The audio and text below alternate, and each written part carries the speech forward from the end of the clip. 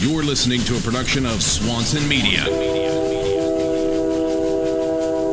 Hey everybody, welcome back to another episode of Sullen Radio. I'm Joe Swanson. A couple things before we get right into the show. I am setting up my 2017 schedule. If you're a convention promoter and you would like to have Sullen Radio come to your show, or you would like to hire me to host your show, hit me up in an email, ogjoeswanson@gmail.com. When I bring Sullen Radio to a convention, I'm not creating content for Sullen Radio. I'm creating content for you that you can use to promote your show for years to come. We can get sound bites, clips, conversations, really capture the vibe of your show so that you can use that content to promote it. So if you'd like to use podcasting and bring me to your show, hit me up in an email. Again, that's ogjoeswanson@gmail.com. I'm also trying something new, guys. I really want to build more of a community with this show, and one way I'm doing that is I set up a Patreon account. And what that is it's a way for you guys to support the show. Each episode, you can donate a little bit, $1, whatever you can, and it helps me continue to put the shows out, pay for the hosting, pay for the different expenses that I have, help me travel, do some of those conventions next year. So if you want to support the show, if you can support the show, head over to patreon.com/Sullen Radio and donate. I would appreciate it. I thank you guys. This is probably the model that I'm going to go with after the new year, is strictly crowd-funded and supported by you guys, so you guys fund it, and I appreciate it. Go to patreon.com/Sullen Radio and donate if you can. Thank you guys. The show today is brought to you by TattooSmart.com. If you haven't checked out TattooSmart.com, seriously, you got to get over there and check them out. And if you haven't made the leap to digital, things are getting much, much easier to do that. I looked at it yesterday. A 12.9-inch iPad Pro is $750. Most of us have an iPad. We've had an iPad. There's not going to be any crazy learning curve to using that device. And so I think iPad is really taking over and going to be that tool that street shop tattooers are going to be using. Tattoo Smart has brush sets, they have tutorials, they have different things that can get you going right now with the iPad Pro and Procreate. So get over to TattooSmart.com. If you make a purchase, use the promo code Swanson, that's my last name, and you're going to get 10% off your order of digital tools. So check them out, TattooSmart.com, ancient craft, modern perspective. Now we're also brought to you today by Tattoo Now. We've also talked about this, guys. If you need a hub, a website, a place to send people, you're tired of sending people just to your Instagram, it doesn't look different than anybody else's, it doesn't really set you apart. If you want to set yourself apart, get a website. Have one built that looks great, is going to function great. You can send people that's professional and continue to build your business. So if you want to get a website, Tattoo Now is doing a great deal with Sullen Radio. If you go to tattoonow.com/Sullen Radio and purchase their basic responsive website package, you're going to get $50 off. So $50 off at tattoonow.com/Sullen Radio. If you'd like to get a website, if you're an artist, a business, a tattoo shop, a creative, get over there now to tattoonow.com/Sullen Radio. Pick up one of their basic responsive website builds and get $50 off. Well, let's get right into the show, guys. This is the second part of my conversation with tattooer, machine builder, businessman, coffee mogul, Seth Ciferri. I hope you enjoy it. This is Sullen Radio with Joe Swanson, the premier art-driven podcast. Any new projects that you have going on, or are you kind of just sticking with the two-stroke and tattooing, machines, the shop? What are you getting your hands into? Well, I have an idea for a machine that I want to do that I feel will eliminate a lot of the problems with a standard springs on coil machines. And it's a coil setup, but it's a completely different style of spring apparatus. And I don't know exactly where to start with the engineering. So I feel like that's the next thing when I get some time to dedicate to like a tweaky fucking invention. This is the thing that I want to focus on, is like a new coil machine setup that I've had on the tip of my brain for like a year now, and I've got some sketches, and I feel like that's next. But right now, what I'm doing is helping. I'm focusing a lot of energy on my kids' education, and being and having a partner in raising the kids, and working within the coffee business. Having the cafe, of course, it's like kind of like what happened with me with tattooing. It's like I'm handed these tools that I feel like I can make better, and here I am running an espresso machine, going, man, fuck this! Like I can make something that's way more functional than this and way more attractive than this. So like I've been talking to kind of a hot shit coffee business dude about co-branding coffee tools, about stuff for specifically like bespoke, beautiful, handmade tools for baristas. And I know that like when I do that, my good friend Scott Harrison is going to make fun of me because he always busts my balls about being in the coffee business and being a barista. But it's like I feel like that's sort of a natural progression for me, is like the field that I'm in, explore the tools that make it what it is, and make some sort of a contribution to that. Where do those little spark of ideas start, man? Do you wake up out of a dream? This new spring apparatus and these things that you are seeing in the coffee business. Where does it come from? Literally, I'll be like, whether I'm like watching a movie. I got fucking severe ADD. I don't know if you've noticed. I don't know if I've answered any of your questions. You have. Incredibly well. So I'll be literally watching a movie or like having a discussion. I'll be in the middle of a discussion with my wife, and I'll be like, hang on a second. And like my brain's wandering, and I'll go grab a little notepad and I'll make a drawing of a thing that I want to make. And then I'll forget about it for months, and then finally go, oh yeah, I totally forgot about this thing that I got to do. Like I'd 2 years ago, came up with a way to make silent coil tattoo machines. And I was like, I'm going to fucking do this. And then like, I just found the drawing the other day buried, and I was like, oh shit, I hope no one else was already doing this. But that spark, it really comes from, as well, Grimes says, I have incredible ADD, and that's really what it is. It's like when we first started Black Claw, I swear I had a new idea for him every other day. And he was like, dude, stop. Like, just stop it. Stop texting me ideas. It's too much. How do you harness that? I don't. I never, like, I think the only way to do it is to realize that I can't chase after every idea. Like I have to, like, fuck, who was I talking to? I was talking to somebody recently. Forget who. I'll remember when we're done, I'm sure. And, it was we were talking about how the way and he noticed it in me as soon as he met me. He was just like, man, he's like, you have too many fucking ideas, don't you? And I was like, yeah, I have way too many ideas. And he's like, you can't do them all. Like, have you figured out that you can't do them all? I'm like, nope. He goes, you gotta learn that you can't do them all. Everything, it's going to happen eventually anyway. Let some of them go. Let other people have some of them. Give some away, sell some, whatever you got to do, but don't chase after all of them, because you never have any time to relax and enjoy these, those amazing waterfalls and rivers and shit that we have here. What's your favorite hike up there? So far, man, I don't know. There's, we're doing a bunch of them right now, so it's like always the new one's always the favorite one, But we were out at the coast the other day, and we found this one. We didn't discover it.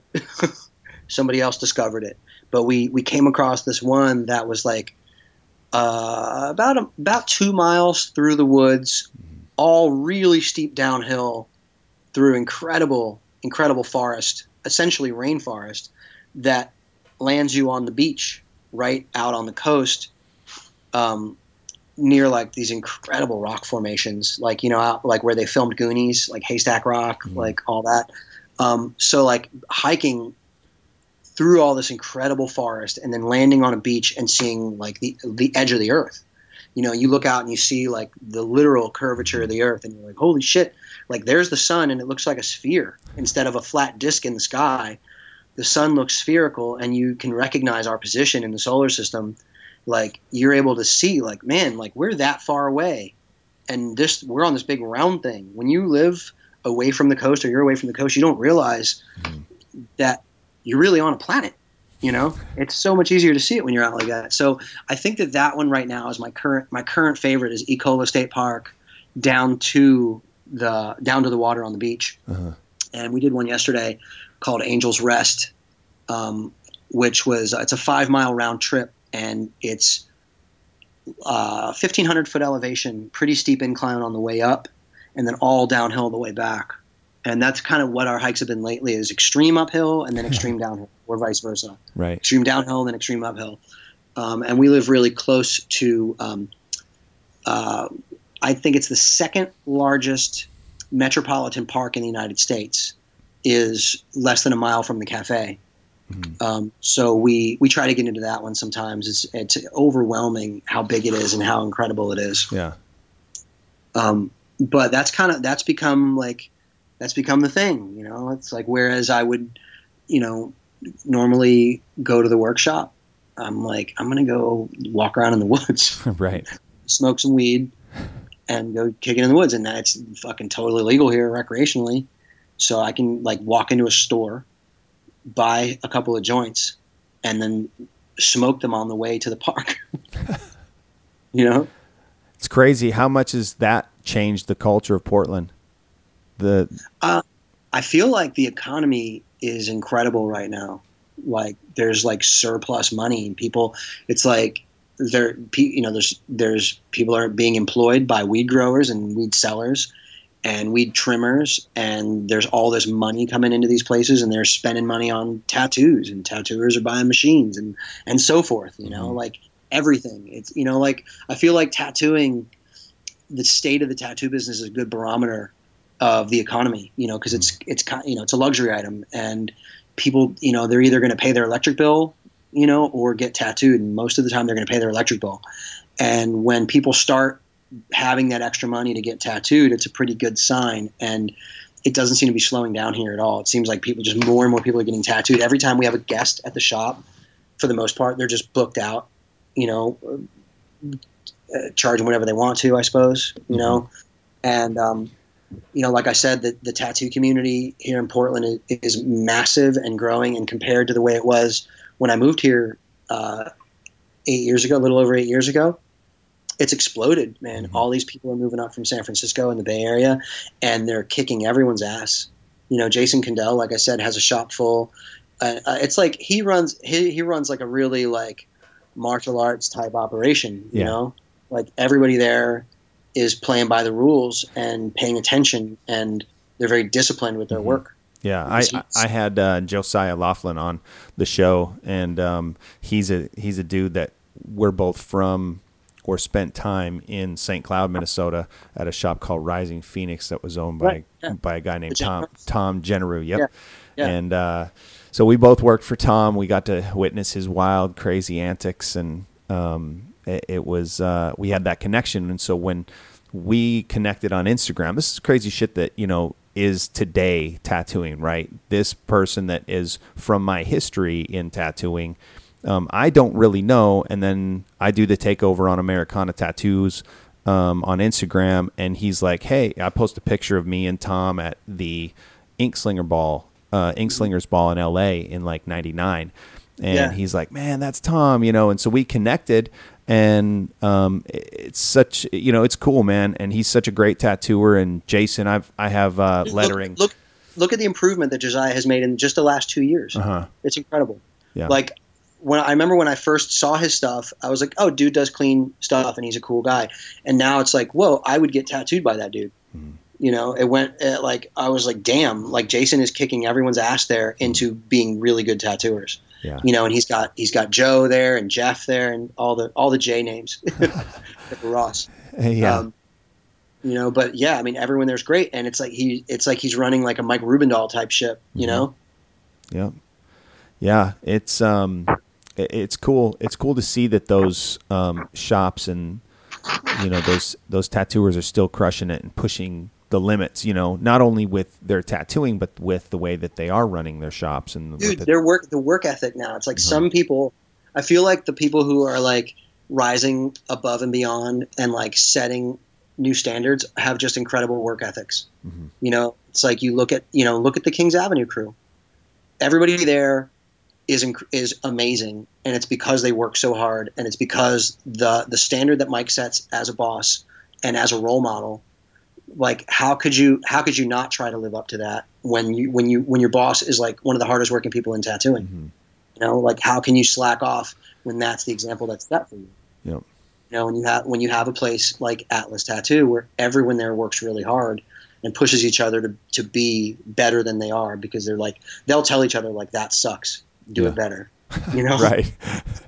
Instead of being in a shop where everyone jerks each other off and says how great they are, I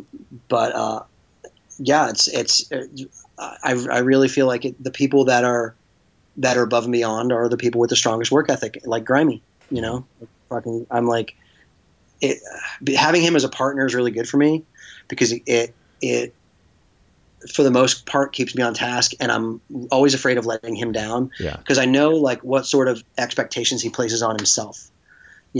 And when somebody places expectations on themselves that are really, that are pretty incredible, they expect that of people around them, sometimes unwittingly. And I've tended to do that myself in all sorts of scenarios where like I expect a certain thing of myself, and then therefore I expect it of those around me. And it's unrealistic, honestly, to do that. But those are the people who are head and shoulders above the rest. Like I said, Mike Rubendahl, Grimy, Grez, Jason Condell, and so on and so forth. People that are just, the ones that are blowing our minds are the ones who work the hardest. Yeah. To keep you working hard, man, what's the coffee of choice? Like, what you walk into Two Stroke to start a shift, what are you going to be pulling for yourself? I'm usually drinking Americanos made with whatever espresso we've got on, and we usually just have like a pretty decent blend. We do two main coffees right now. We're starting to get it more into the single origin stuff. We do an espresso that's primarily a Guatemalan base, and it's hard. You really can't keep the same beans throughout the year consistently. So, generally what you'll do for an espresso blend is you'll use something that's the most readily available to make your base. That's like your go-to flavor notes. And then you'll kind of throw things in over the course of the year, depending on what's available seasonally, or, certain crops run out and then there is no more of that. So I'll usually have whatever, this espresso we use called El Toro, which is from a local roaster called Water Avenue. I feel like they're one of the best roasters in the world. I love working with them. And it's generally like I pull a shot, I drop it into 8 ounces of water, and then drink it like a coffee, And but you adding anything to it? Do you put anything in it, or nope, you just straight black? Just straight. And lately, I've been really getting into Ethiopian coffees, and I think it's said that Ethiopians a lot of times are like the aha moment for people when people get into coffee. The ones that are the most noticeably different and the most noticeably recognizable, certain types of flavor notes that are real obvious and readily apparent and the most easily accessible and easiest to describe are Ethiopians. And when you start discovering the different regions of Ethiopians, it becomes even more apparent. Like they're pretty incredible when you really start to pay attention to this stuff. So I'll usually do like a cold brew, like a straight cold brew with Ethiopian, like like a Sidamo or something, or right now I'm doing a Brazilian cold brew, and we're actually getting ready to do. And this is again, I thought we were the first ones doing it, and apparently we're not. I was like, I got this fucking great idea. I want to do flights of cold brews. Like I want to do like 4 cold brews on tap, 2-ounce pours of each, so you get 8 ounces of cold brew with an information card that talks about each of the individual single origins, so on and so forth. And I'm like, I ordered all the parts to get my taps put in, and this was just yesterday. I ordered all the parts for the taps, and last night I'm digging around online. And I'm like, fuck, somebody else is doing cold brew flights, and they're in Portland. And look at the way they're serving them. It's way cooler than I even thought to serve it. Like, they're using like these really cool little glass jars. They take these little glass jars and they put an inch of water in the bottom and then freeze it. So it's got a little block of ice at the bottom, and then they pour the cold brew in. They serve it with the cold brew on ice in these little jars, with like a little hang tag around the neck of each jar with a number, and then it corresponds with a number on a card. And I'm like, motherfucker, like, not only did they do it first, but they're doing it cooler than I wanted to do it, and now I have to up the game and do it even better. So I don't know. I guess it's more of the same for me. It's just it's same shit, different shuffle. Uh-huh. You know? Do you pretty much have your schedule mapped out? Like, are you pretty locked into a schedule, or you just wake up and see what the day's going to hit with you? No, you know the answer to that. You know that I have no schedule. That was a fucking setup question. I don't have a schedule, and that's what I need. I think it's like much to my wife's chagrin, like and that's her biggest complaint is, you got no fucking schedule. Like, every day she'll be like, what do you have to do today? And I'm like, I'm going through my mental Rolodex of things that I'm remembering to do. And I'm like, oh shit, I need to go to the bank and I need to make a machine. And I'm like, I should have a planner with notes, and I've got a fucking smartphone, and all I use it for is like texting people and, you know, social media. Like, I don't use it to remember shit like I'm supposed to. Uh-huh. You know, what technology what is the difference like because diving into certain technologies and just kind of being like, whatever on the other technologies, with you, man, like it's, do you find yourself drawn to certain things or like, you know what, man, I feel like it's getting to the point where I'm legitimately starting to feel old, because I'm just like, nah, I'm not even going to try. Uh-huh. Like, I don't know how to use Snapchat. I was just going to say, are you on Snapchat? No. And I try to be. I have a Snapchat, but I'm so afraid of like accidentally sending the wrong picture to the wrong people, like sending it to a group instead of sending it to a person. It's like, I want to send something to my wife and it ends up going to everybody, which I've done. And unfortunately, it wasn't anything like lewd or lascivious, but it was something really dumb. It was like a picture of me with a black eye, you know, and I thought I was sending it to my friend, and it went to like, you know, everybody who happens to follow me. And I'm like, fuck, like, how do I delete this? Like, how do you delete a story? You know, I don't even know what this thing is. And it was the same week that I gave up on Snapchat, I fell in the shower. And I was like, God damn it. Like, I you know, and today I was at the AT&T store trying to sort some shit out with my bill, and they've got a virtual reality goggle thing there shit. that a phone attaches to. Like, the phone clips into the front of it, and then you wear it on your fucking head, like goggles. And I picked it up and I looked at it, and I was like, nah, and I just put it down. And I was like, and I think I figured out where I draw the line. You know, like, I don't want wearable technology. I don't want a fucking Apple Watch that tracks every step. And I feel like that's the direction that technology is going, is biotech, where like previously, you know, you had technology and humans that were sort of like running these parallel lives and evolving at a similar rate.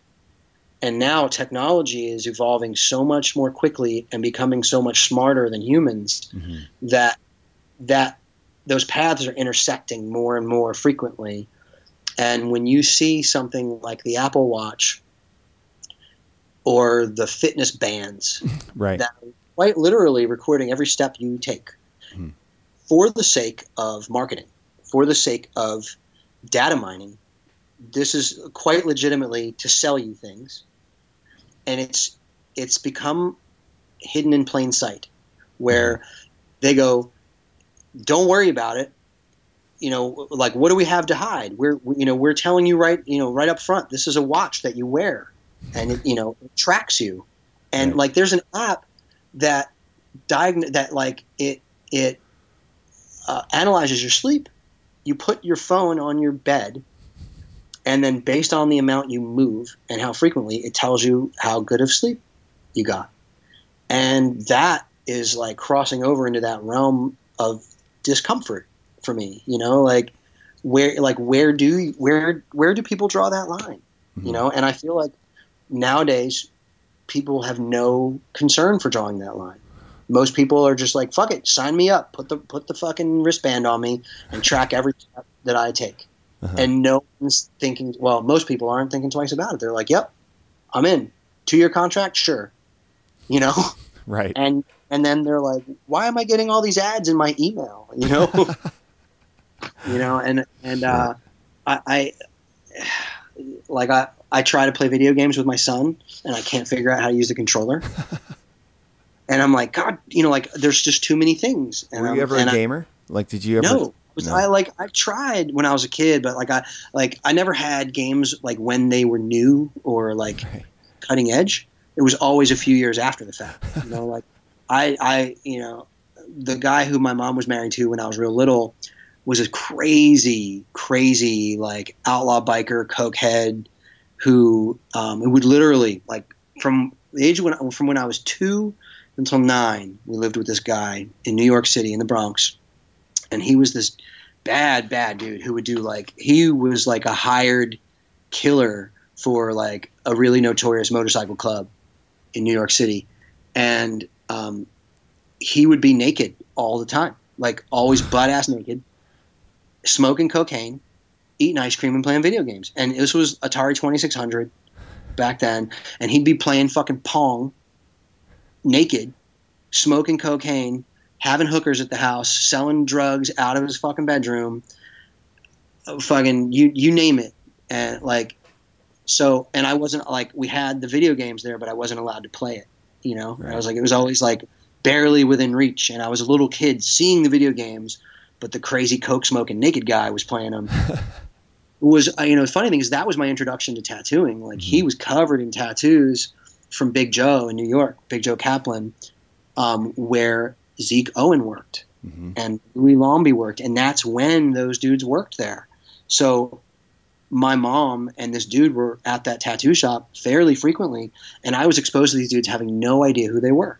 Like I remember it vividly, playing in the tattoo shop with Joe Kaplan's son, Adam, who's now a very established tattooer, who's got a son who's a tattooer. Crazy, right? Yeah, it's wild. When did you meet? Damn. When did you meet Malone? I met Malone. Let me think. My brother introduced me to Malone. I want to say around 95 or 96. It's probably 95. My brother started corresponding with him. Malone was still in Hawaii. My brother started buying some paintings from him, and he turned me on to him. He was like, you got to buy some paintings from Malone. Like, he's fucking cool. He's like, he's cool once you send him some money. Malone's thing was like, money talks. And as soon as you sent Malone a couple $100, he just opened up and he started writing me letters, and he would fax me every day. I'd come in and work at Little Vinny's, and it'd be this big, long, and he'd write in these big, crazy, loopy letters. So like, you know, one page was like 4 sentences. He wrote huge. So I'd get these stacks, this like big pile of pages from Malone, talking shit about Ed Hardy, you know, like talking shit about blacks, you know, like fucking just going off. And when he was spending a lot of time in Minneapolis is when I started hanging around Malone, and I went and met him.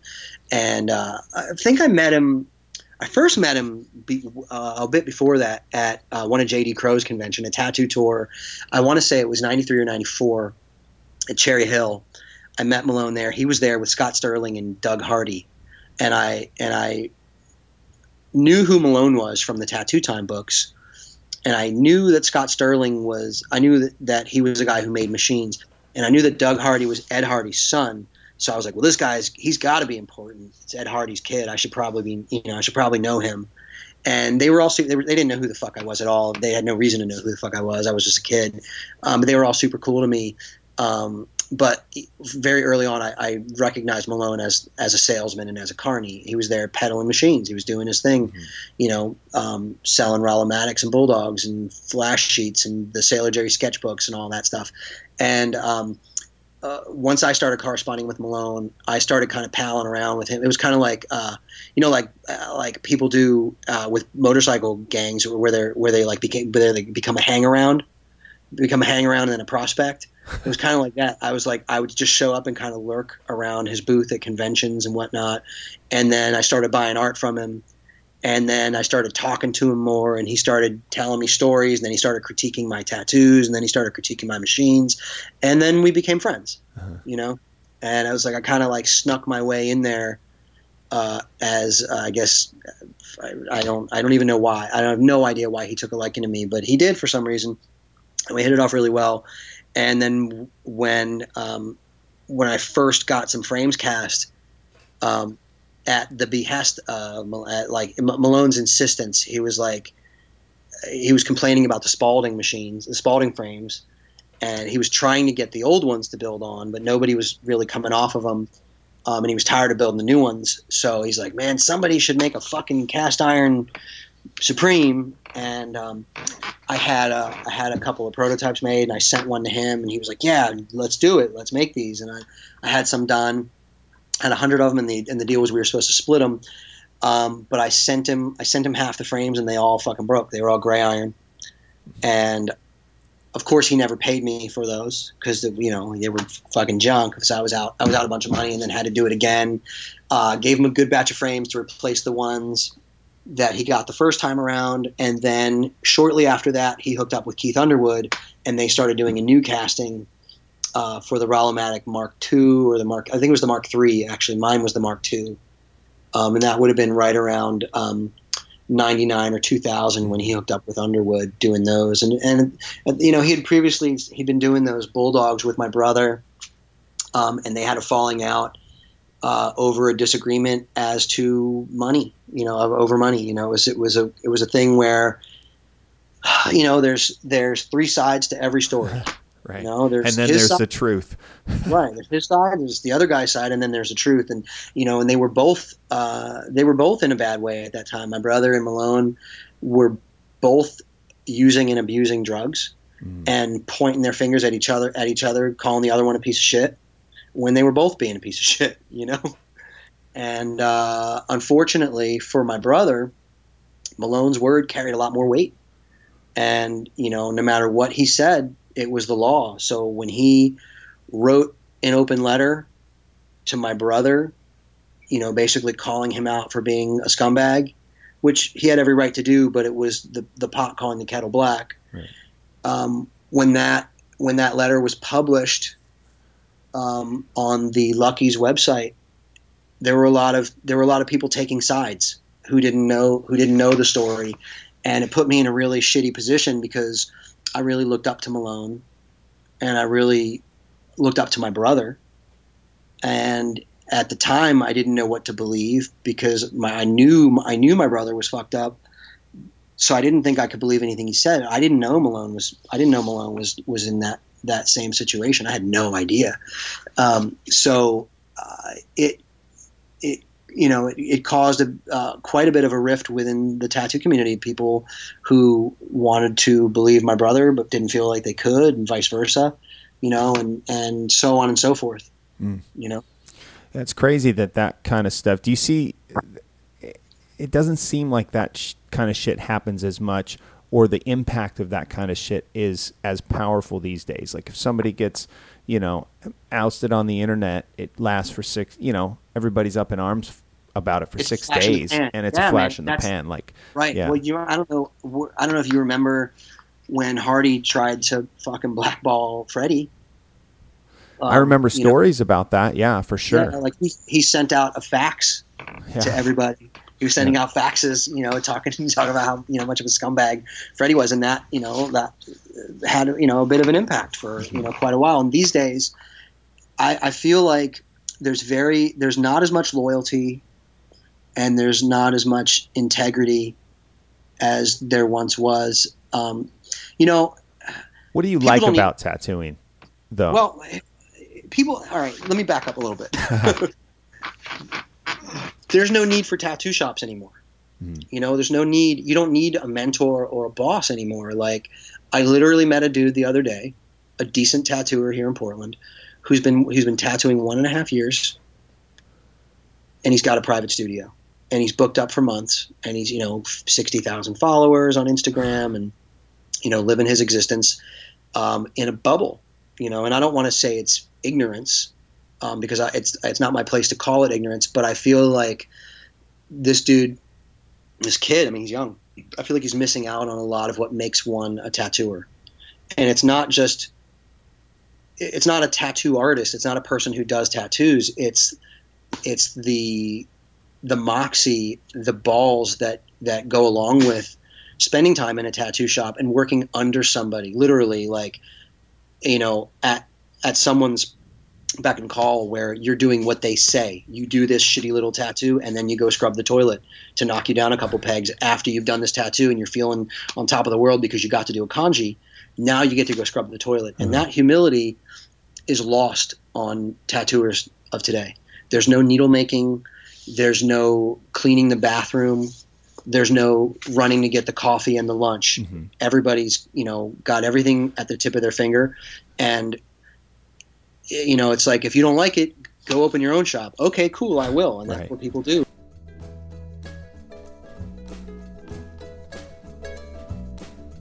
Hey, I want to thank everybody for listening to the show. Just one quick thing before we get back into my conversation with Seth. If you're going to be in the Sacramento area, September 14th, I am hosting S8's Tattoo Roadshow. This is a free event that's going to be held at the Urban Hive on H Street down in Sacramento from 7 to 9, 7 to 10. Couple hours worth of good information. S8 is going to be showcasing some of their current products and some of their new products that they have, including their red soap, which is a replacement for the green soap that most of us use in our tattoo shops. So come out and join me. I'll be hosting the event September 14th at the Urban Hive, S8's Tattoo Roadshow in Sacramento. It's going to be a fun time. So come out to this free event. You can't beat that. It ain't going to cost you anything, and you're going to leave with stuff. So September 14th, if you're in the Sacramento area, come on out, the Urban Hive in Sacramento, and join us at S8's Tattoo Roadshow. You can go to s8tattoo.com and RSVP there and come out and hang out. All right, let's get back into the show. This is my conversation with Seth Ciferri. Yeah, I think that those opportunities, you say, like, I was psyched cleaning the bathroom because I just got to do a kanji. I think those opportunities were much more scarce back then, Like, I remember my first 3 tattoos, and it was because a guy let me do them. There wasn't the opportunity to, I mean, I guess I could have. It wasn't your God-given right to do tattoos. You were privileged if you got to do a tattoo this week. Yeah. And you might. There was always a much greater stigma too to the idea of ordering a Spalding kit and, tattooing out of your apartment. That's common today, Oh yeah. So it's an interesting, I think it's an interesting time, man. I think it's an exciting time.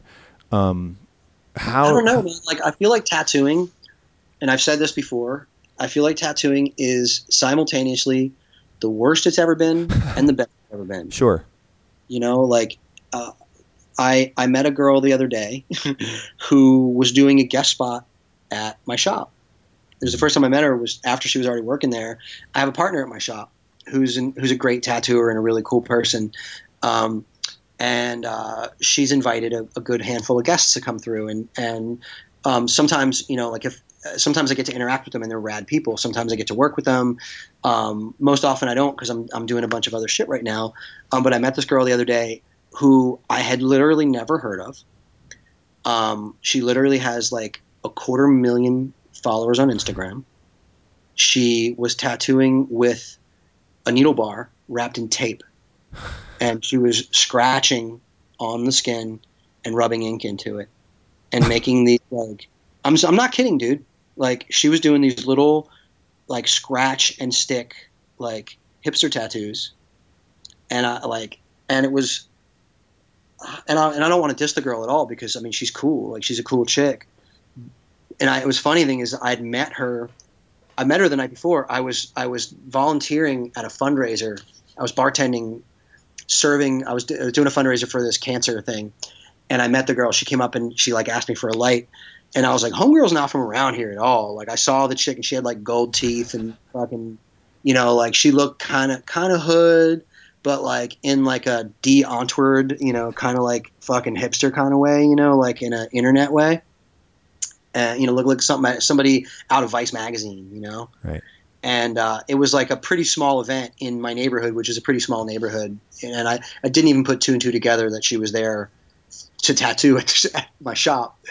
And then I went into the shop the next day and she's there. And I'm like, oh, that's who that is. And I put two together and I'm like, what the fuck? Like, what the fuck, dude? You know, like she's literally got a needle bar bent in half, wrapped in masking tape, and she's scratching these little things and people are fucking hyped. And I'm not dissing what she was doing, but she's built this incredible following, is booked up way more than I could ever hope to be booked up, doing shit that like I would have gotten slapped by my mentor. Like my mentor would have literally kicked my ass for it. Mm-hmm. Like I wasn't even allowed to dress how I wanted to, you know, like he made me get a different car because he didn't want my piece of shit car parked in front of his shop, you know. Shit.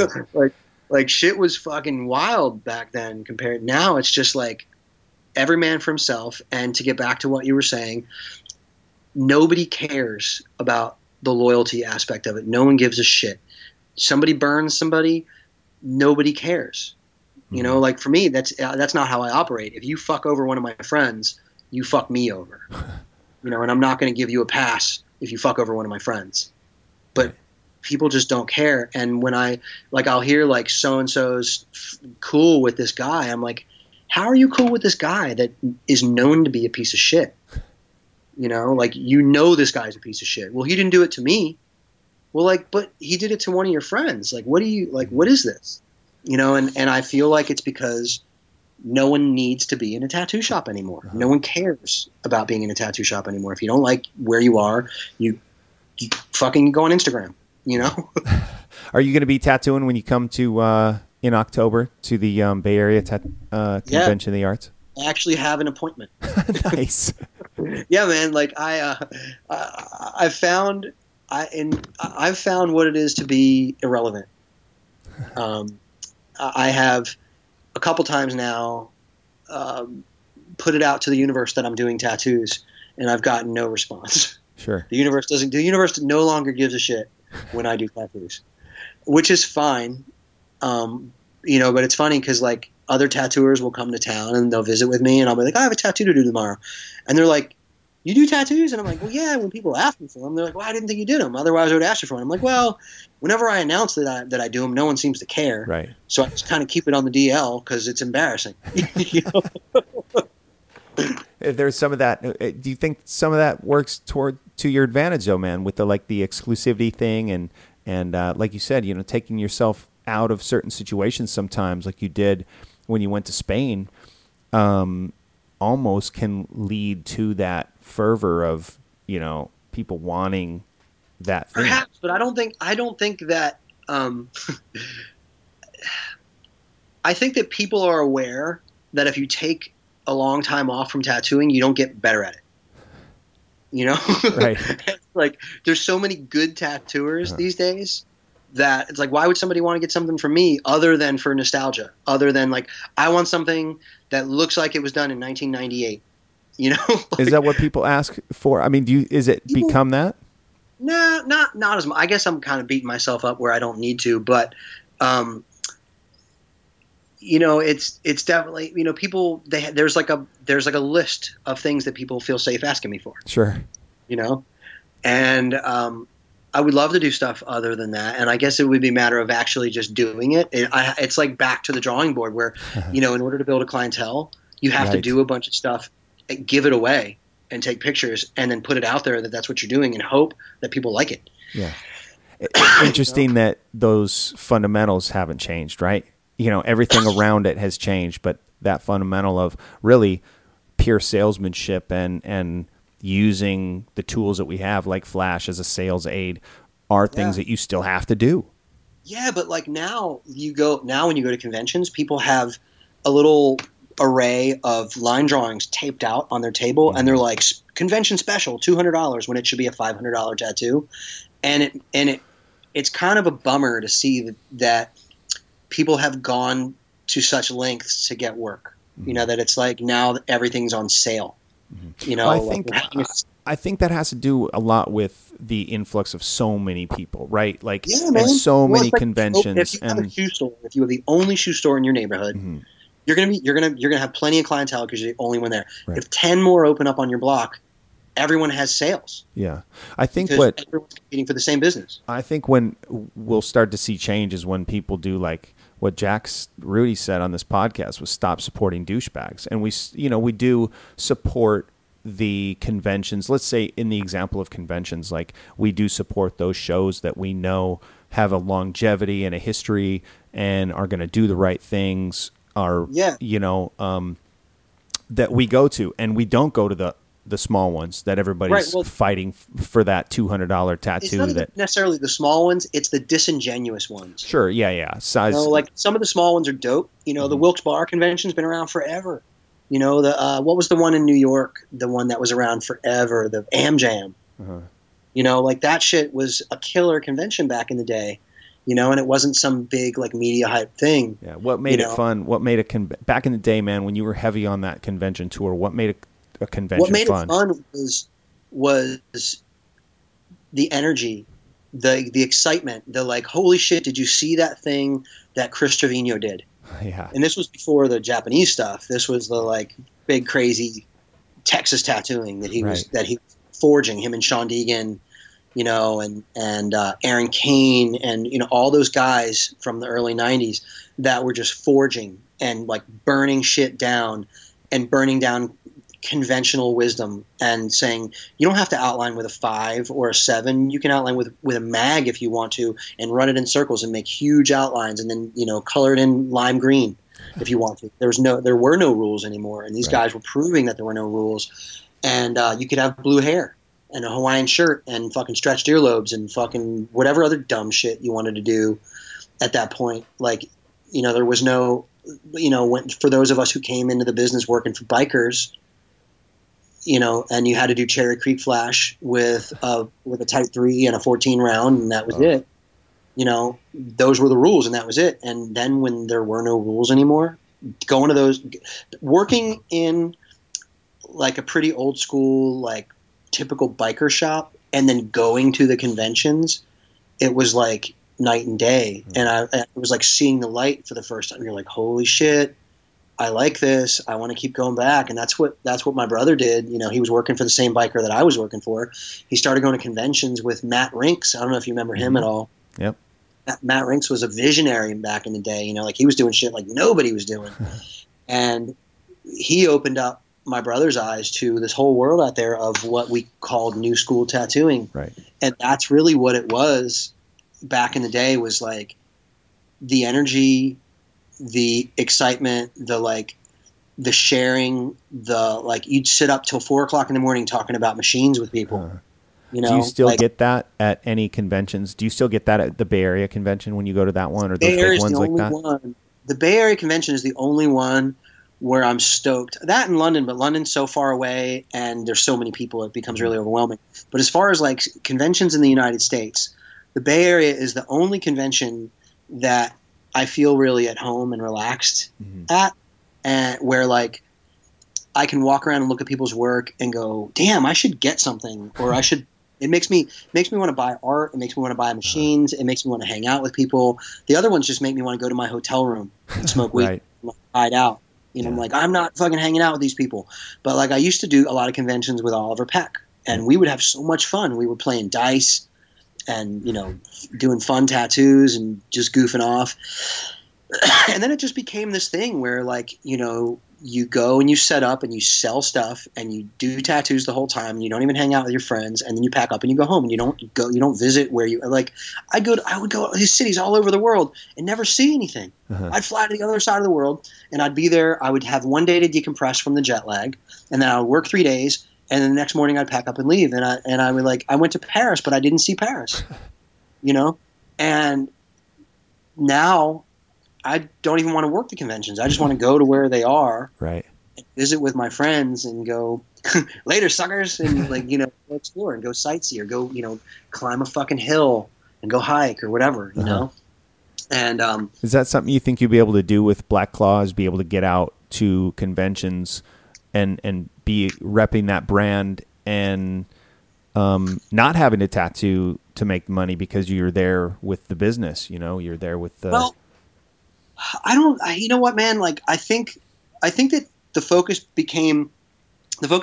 it was too much on whether you made money at the convention. People were like, they started equating how successful the trip was with how much money they made. You know, they're like, I only made $3,000. I only made $5,000. I only made $10,000. And like, you know, like I'd hear, you know, Malone be like, I only made $10,000. I should have made 20. And I'm like, holy shit. Like, this is really what it's become for everyone is, you know, like it's become a trade show. It's become a hustle. And I no longer, that's the part I don't want to participate in anymore. I don't want to worry how much money I made or if I broke even. So if I ever do host a convention, if I ever do fully like build a convention, I want the booths to be free. I don't want it to be a thing where tattooers are paying to be the attraction. You don't charge a band to play, you know, you pay them. Right. You charge people to come in the door, you know, and you know, like people, so I feel like the guarantee should be that they've got a free place to work, you know, and they've got free help. I mean, that's how it was at the first Tokyo convention. You know, like we were provided with translators. We were given a free booth. There was a donation taken by the fucking Yakuza. Sure. Everybody kicked in for that. But for the most part, it was, you know, it was a free ride. And that's how Paris used to be. When Tintin was doing Paris at first, it was like, I want my friends to come and enjoy Paris. I don't want you to worry about making money. Like your plane tickets and your hotel is expensive enough. Don't worry about giving me another $1,000. Right. You know, is it a viable format? I think it is, man. If you book it right in a place that can sustain it, yeah. But like what these guys do is they organize conventions in a place where there's no traffic, and they set tattooers up to take a loss. They bring in 200 or 300 tattooers knowing that there's not enough work for everybody, and they don't care. They know that half the people are going to leave bummed out, and they don't give a shit because it's a convention, and tattooers think that they need to get their name out. Everybody's like, I got to get my name out, and they've got to work conventions, and they got to make people know who they are. And most of those people are left kind of shit out of luck because there's not a whole lot of that kind of work left. You know, like a handful of people are going to work. You're either going to work because you're fucking stellar and you stand out, or you're going to work because you're cheap. Right. You know? Yeah. And you know, you got the most stuff on sale at your booth. You know, nowadays, you know, just like people have started depending on the Friday the 13th sale to get their tattoo every year. They're also looking for convention specials. And you know, like there's like a neighborhood Facebook group where I live, and I never discuss any tattooing stuff on there, but I'll watch people discuss tattooing on there, and I never really involve myself with it. And I'll watch people talk about how they're waiting for the convention to come because they'll be able to get a good deal.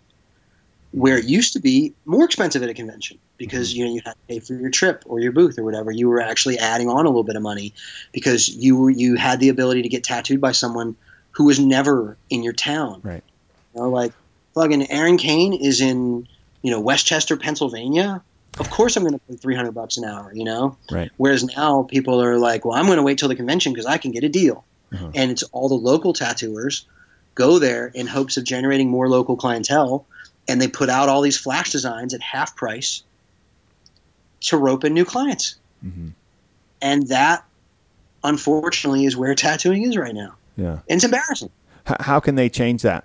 How would you suggest you know they change that? I don't know. I mean, it's kind of a tricky situation because the standard's been set. There's a precedent that's been set, and it's a poor precedent. And you know, you have excellent tattooers that have no choice but to participate in that if they want to make any money.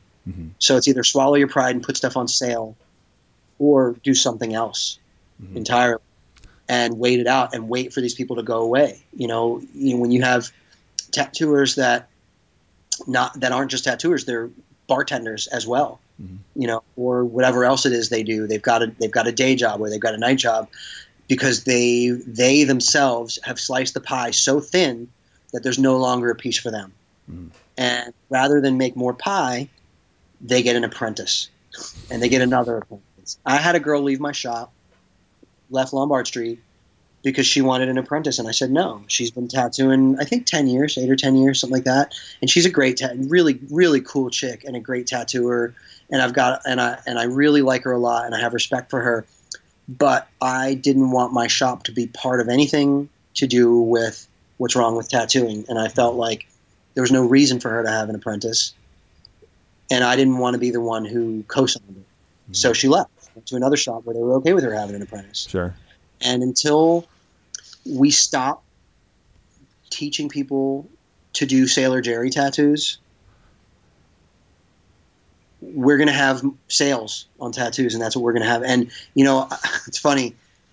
I've always said, like, the world needs more tattooers, but we need more people like Timothy Hoyer, people who are visionaries. And Scott Harrison goes, no, we need more people that are like Gil Monty. He's like, we need more personalities who will knock someone out. And I'm like, you know what? You're right. Like, we do need more hard asses who aren't afraid to throw a punch and get in a fucking fight because somebody fucks up and does something disrespectful. Man, I remember seeing Gil knock a dude the fuck out at a convention for jumping off a balcony into a pool. And the rule at the hotel was like, do not jump off the fucking balcony. You're going to fuck it up for us. Don't do it. And this dude did it, and Gil knocked him the fuck out. And that's the shit that needs to happen to stop all these cocksuckers with this fucking price gouging war, Yeah. Shit, man, you got Lombard Street Tattoo, 2-Stroke Coffee, and Black Claw Needles. You're building some machines in your spare time. And what's the next hike you're going on? The next hike? I'm actually going to a lake. This week. I think it's going to be Thursday or Friday. I'm going to Lake Trillium, which, if you get a chance, Google that shit. It's amazing. It's at the foot of Mount Hood, about 7 miles from Mount Hood. Beautiful. And the reflection of the mountain is like photo perfect. People go there specifically just to take photos of the mountain because it's an exact mirror of the mountain. And it's a pretty rad man-made lake that, as a result of a dam that was built in, I think it was 60 or 61. And it's a pretty dope, like, swimming and fishing and hiking spot. And so my plan is to take the kids out there, and my lady is going to take them hunting for amphibians. She's super into salamanders and shit. Uh-huh. So they're going to go out and look for little pets to foster, I believe. Awesome. Incredible, man. Well, I hope you have an incredible time. It sounds great. And I appreciate you coming on with me, Seth, man. It's been a great time. It's been a couple years. I feel like I've been rambling. I apologize. It's been some pretty long-winded shit. That's okay. You know what, man? It's been a couple years coming. We tried to get this in October, and the rain prevented you from making that trip. And so I'm stoked to sit down and... Was that supposed to be Seattle? No, it was when I went out to the Paradise Artist Retreat. Colorado, and it was like fucking. Wasn't it crazy storms? Was it out there? Yeah, totally crazy storms. Like, it was flooded. Nobody could get in, and I had a crazy lineup for that. That was my first live show that I was going to do, like, recording of podcasts, and I had Doug Hardy to start with. I think it was like 2 people per show. It was like Doug Hardy and Henry Lewis were supposed to come on the first show. You and Mike Pike. Both of these dudes are like some of my favorite people in the world. You and Henry's Mike Pike. And Doug too. Totally, man. Totally. And I took my first shot of Jameson in my life with Henry Lewis in his art studio in San Francisco. I love that guy. You and Mike Pike were supposed to be on there. BJ Betts and somebody else was there, and dude, that whole thing got fucked up. But I ended up having Big Gus came on with Doug Hardy. Right on. Talked some mad shit at the end, which was awesome. And then I still talked with BJ, and then I got to sit down with Chuck Eldridge. Chuck I've known for a lot of years. Yeah. God, that guy's awesome, man. Dude, he's incredible. Have you ever watched the Ed Hardy roast? I haven't, man. I definitely need to. It's pretty good. There's a good line Scott Harrison. Scott Harrison does the best performance of anyone at the roast. He just destroys Ed to the point of you're just like cringing. It's so good. And he was talking about the panel of people, of roasters, and it was like Leo Zulueta and Jack Rudy and Chuck Eldridge. And he's like, well, how can you make fun of Chuck Eldridge? It'd be like giving Gandhi.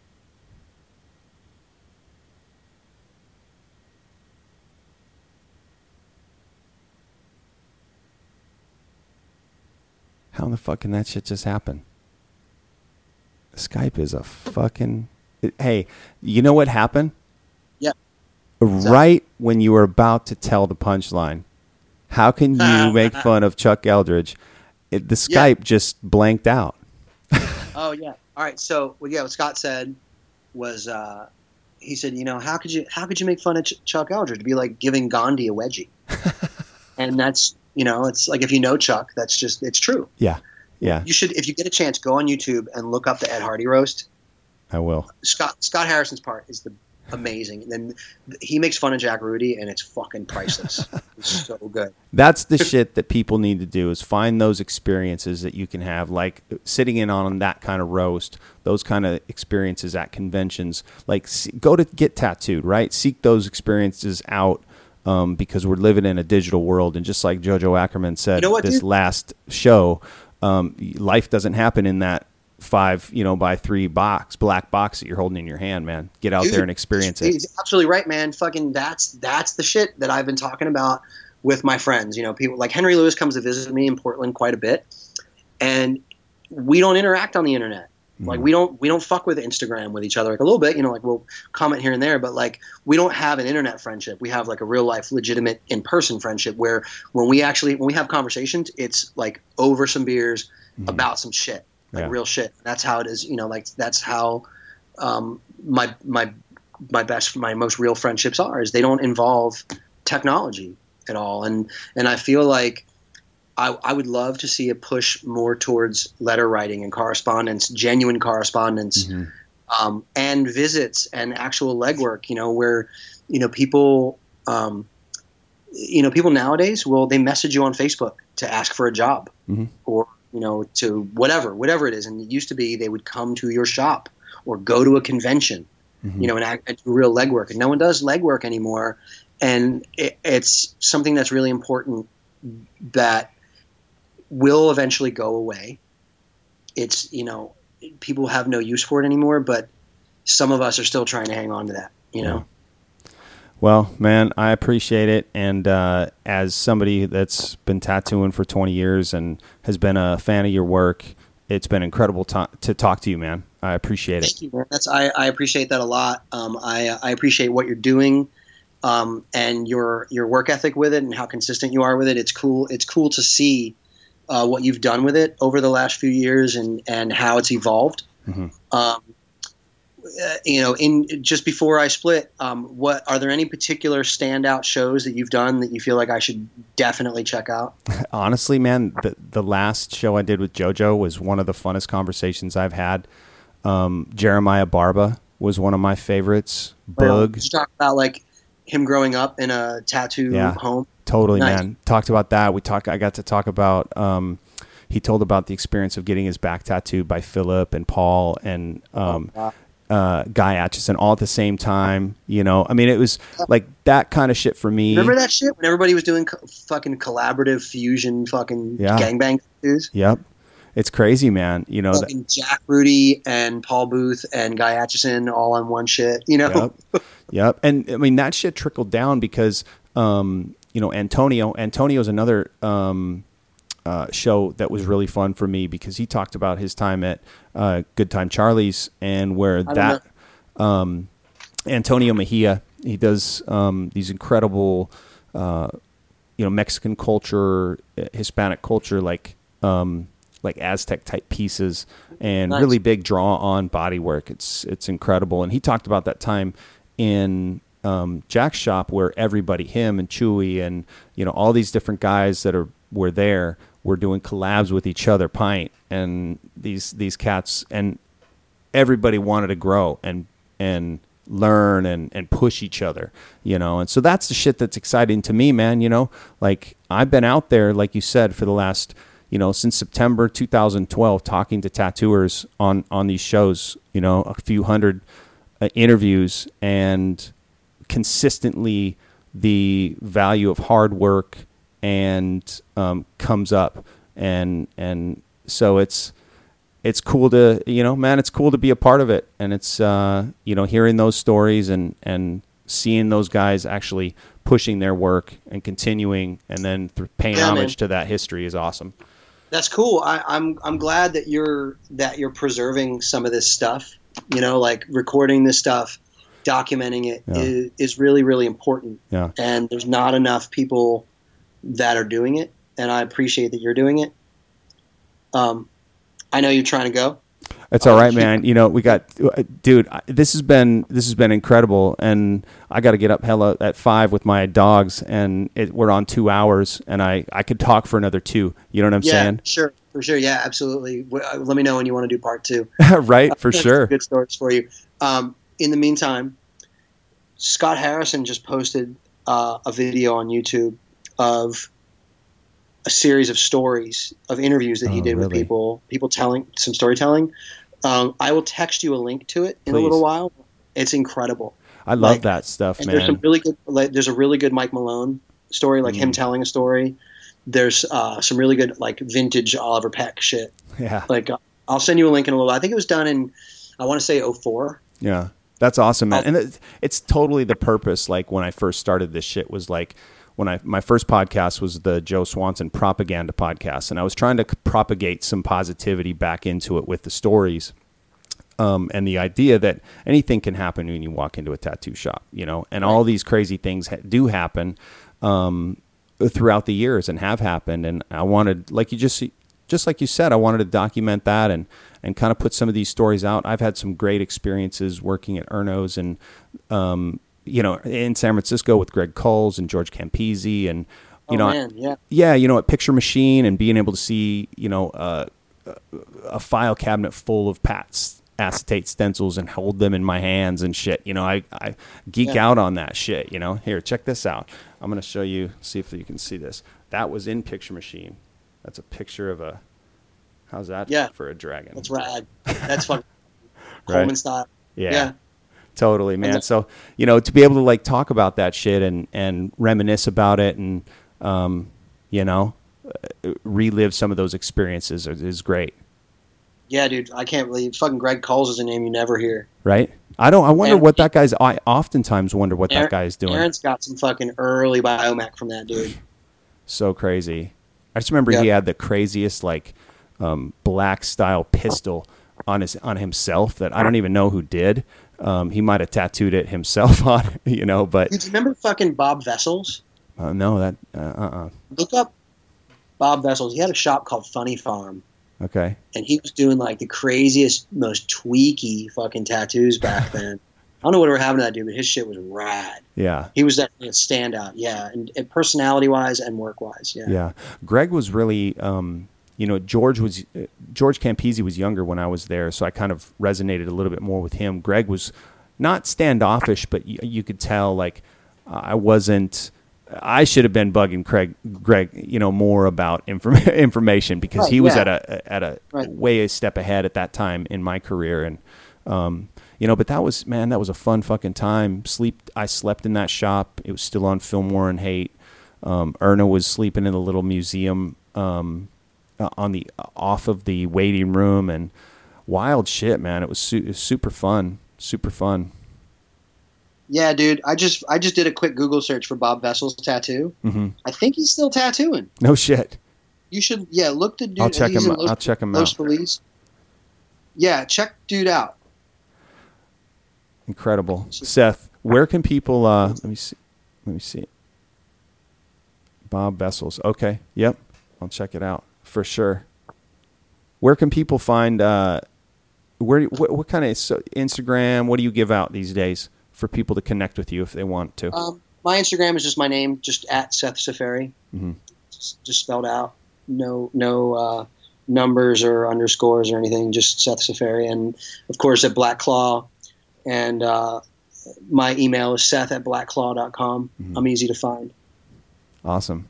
Thank you, Seth, man. I appreciate it, brother. Thanks, dude. It's the pleasure's been mine, dude. It's been awesome. Thank you. Great. Have a good night, man. I'll talk to you soon. Thanks, you too. Take care. Bye.